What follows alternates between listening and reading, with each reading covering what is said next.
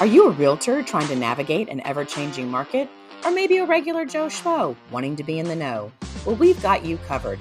Welcome to Conversations with Kim, where we solve everyday real estate problems one conversation at a time. I'm Kim Miner, principal broker and owner of RE/MAX Real Estate Results in Bentonville, Arkansas. Welcome to this week's episode of Conversations with Kim. Do you have a contingency plan? Contingencies. This is what we're going to talk about today, all about contingencies. So we had a little discussion in my office meeting, and it kind of came down to, what is a good contingency? How is it written? How can the buyers be protected? How can the sellers be protected? How do you act within the constraints of the contingency, the way it's written in your particular state's contracts? And it led into a very in-depth conversation of the do's and don'ts and things you need to remember and the things to make sure you're doing to protect all your clients. So let's jump right in or dive right in here and talk about, how you can best, first of all, crafting these contingencies.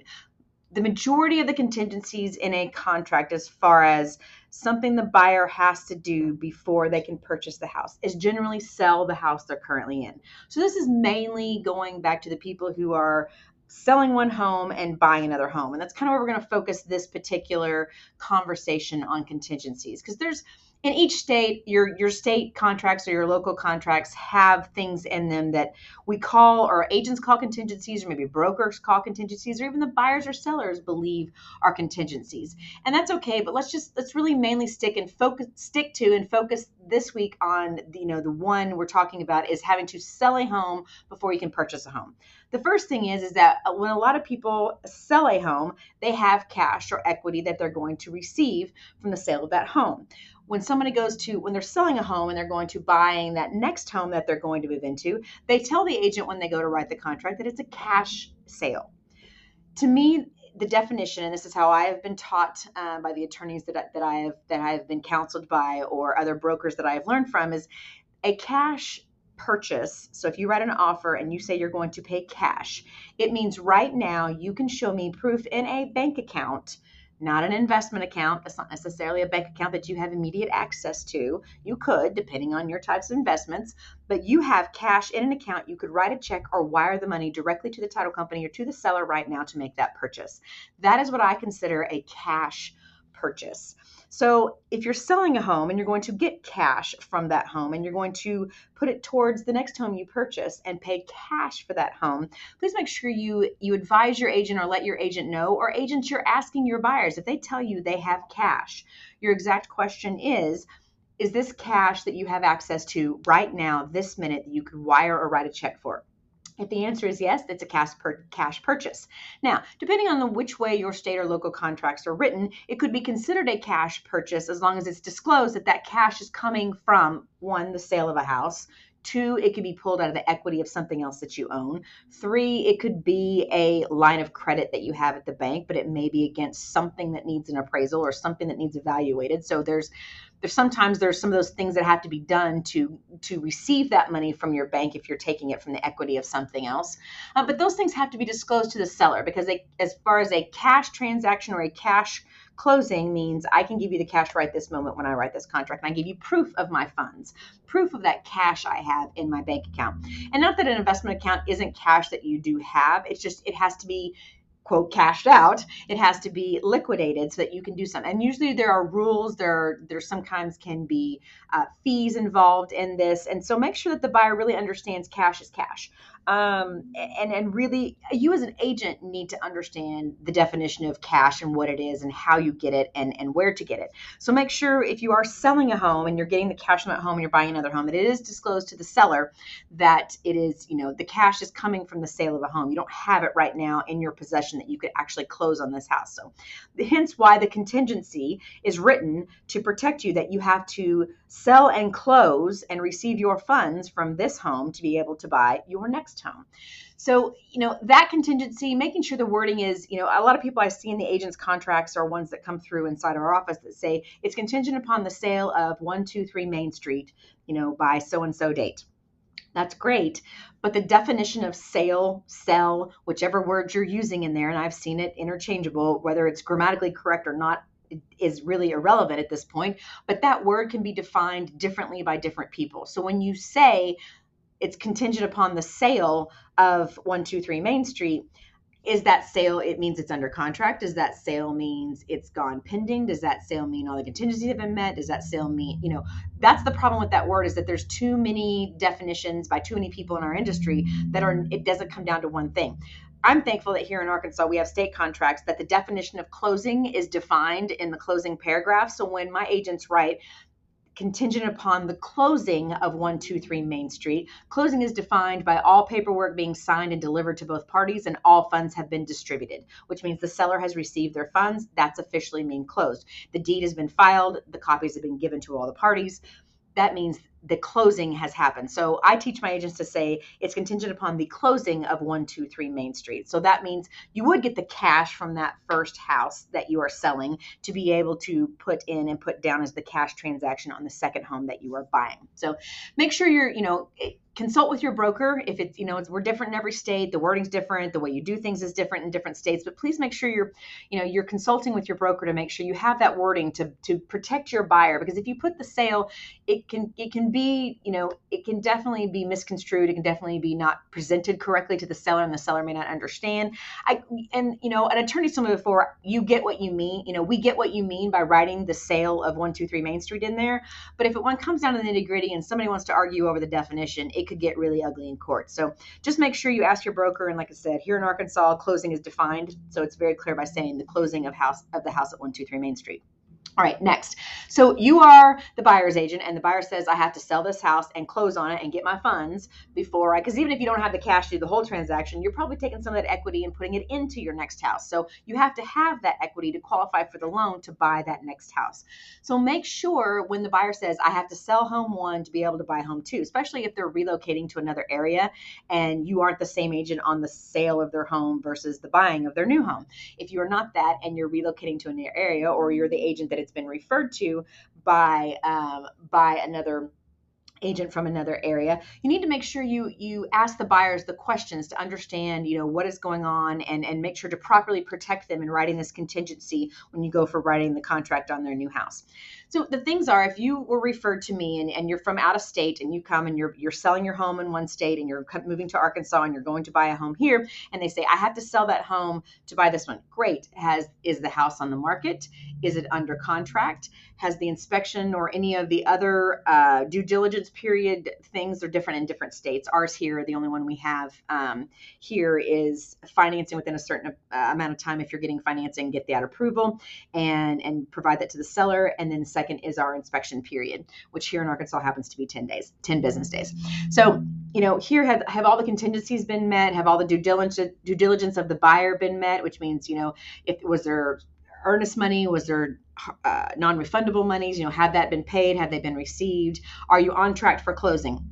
All those questions need to be asked of that buyer, because the things you'll learn as an agent when you're asking the buyer these questions is, you'll especially, well, my house isn't even listed yet, but I know it's going to sell fast. That's great. But if the listing agent asks me if your house is under contract, I can't lie to them. I have to tell them the truth. So if it's not under contract, it doesn't look good to that seller if your house isn't even under contract and you're trying to buy theirs and take their home off the market when yours isn't even sold, and you have to sell yours with that contingency written in there to protect you to be able to buy theirs. So a seller, you need to know these things so you can properly help educate them as to how the process goes and how the seller thinks by what they're looking at and the way you write your contract. So make sure you're asking the buyers all those questions when they say, I have to sell this home to buy this home. The next thing you should also do is ask is, do you have an agent for that home? May I speak to that agent, especially if they're in another state? Because like I said, all of our states have different rules and laws and regulations and common practices and all the things that we do. And just because, we only have a couple things that have to be met here until we say, it's gone, where it's, good to go and clear to close and be able to do those kind of things, there's certain things that have to be met and they're different in every state. And if you don't know those and you're not licensed in that other state, first of all, you shouldn't be giving advice to buyers or sellers if you're not licensed in that other state on how it's going or what it's going. So you need to be talking to that other agent in that other state so that you can ask them the questions. As agent to agent, we can have really, direct and pointed conversations versus trying to figure out everything the buyer does know and doesn't know, whereas the agent generally knows what is going on. Plus like I said, you can get clear answers on how things are done there. The next thing also too, when you get to that point where, hey, yes, it's under contract, they've gone through the inspection period, they have now hard earnest money and we're moving on, we're moving forward. That's great. Then the next one is, so how does the closing procedure happen there in your state? Because I will tell you, there are some areas, and even some areas of some states, that still don't do digital recording.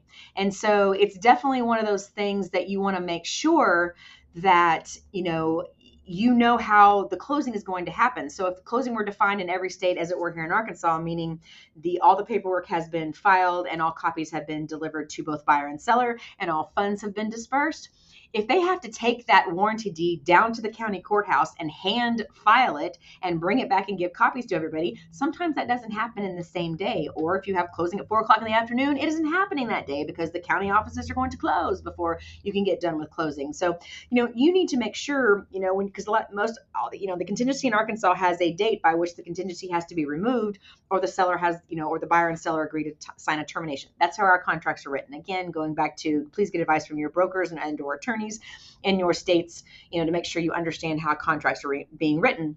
But like in Arkansas, there is a date by which that contingency has to be removed.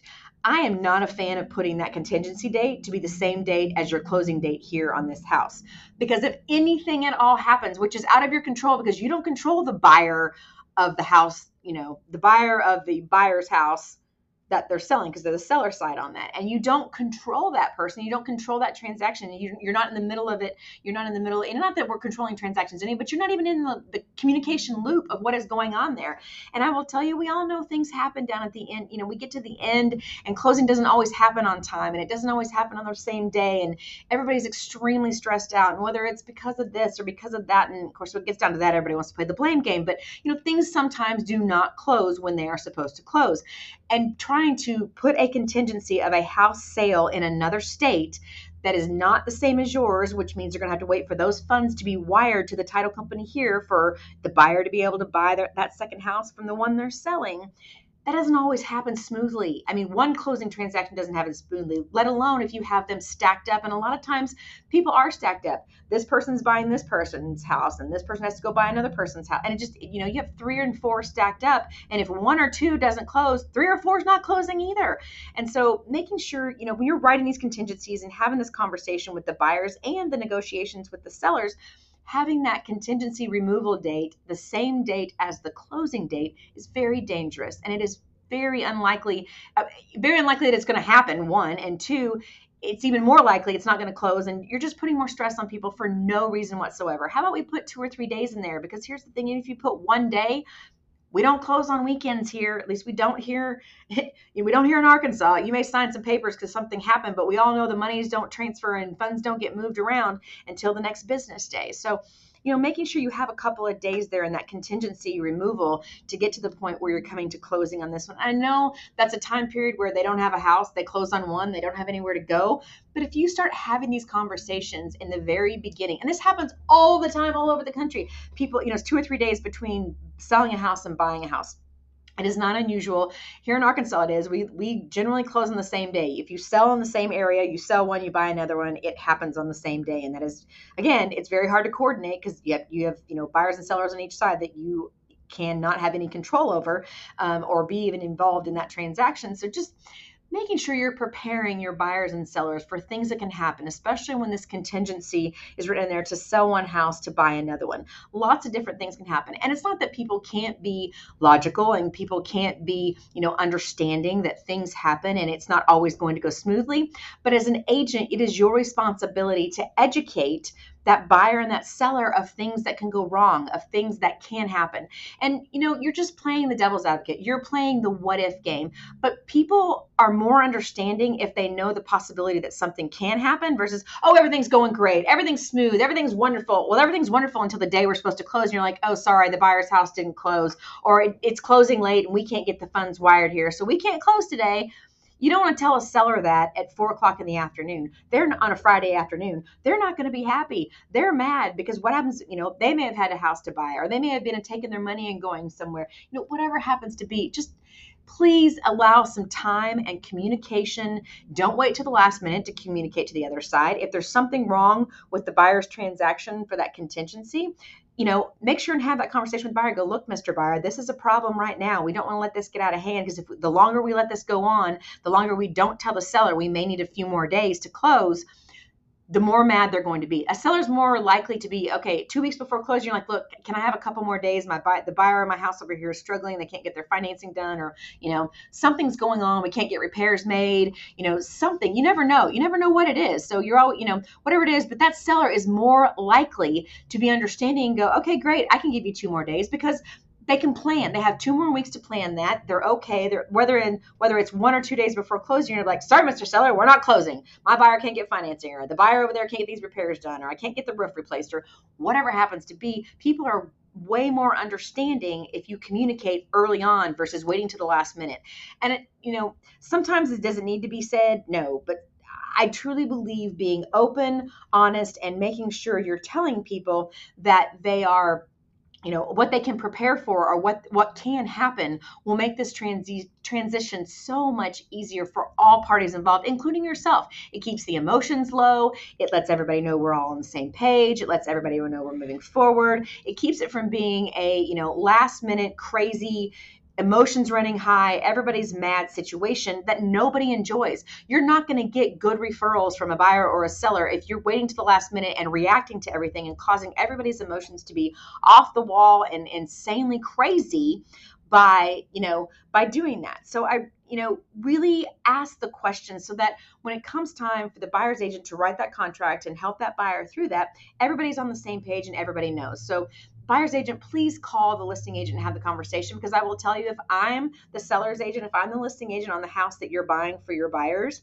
I'm going to ask you, is it listed? Who's the agent? And I will tell you, I will call that agent and ask the same exact questions you did. So if I can ask you those questions and you have those, I'm more confident with you as the buyer's agent in going forward and, negotiating this offer with the seller and telling the seller, look, this buyer's agent was prepared. They called the listing agent of the buyer's house in another city or state, and they know all these things, and here's what it is. And the seller will be like, oh, that sounds very logical. That sounds like everybody's on the same page. We're all doing great. Yes, I would like to accept this offer with a contingency, versus just sending an offer over, not knowing the answers to any of those questions, not really understanding what it is or what it isn't, having the contingency date and the closing date as the same day. When you have all those things, it indicates to me that you are either not prepared, and if I ask you questions and you don't know the answer, I know you're not prepared. I know you didn't talk to the buyer. So it makes it a whole lot easier for you to get your buyer's offer accepted with a contingency. If you know those answers, you've prepared the buyer understands, you write a really great contract and you present it to that seller. The seller is more than likely to take a contingency contract. Whereas a lot of times right now, especially in our area, the way our inventory is, a lot of sellers aren't taking contingency contracts because they don't want to take their house off the market for a what if, right? They want it to be a solid sale. They want it to, make sure there's no contingencies, that it's going to be off the market for a several period of time. And you're like, oh, sorry, my buyer backed out in, this other state. I can't buy your house now. So sellers are very leery of that. But if you've done your homework and you've done your due diligence and you've asked the right questions and you prepare a really well-written contract and explain as the buyer's agent to the seller's agent, here's what it is, here's how it's going to go, you're more than likely going to get your contract accepted every time. So there's my FYIs and thoughts on contingencies. I hope you've enjoyed this episode. You can find us at Conversations with Kim on Facebook. That's Conversations with AK, or anywhere you get your podcast. Have a great day.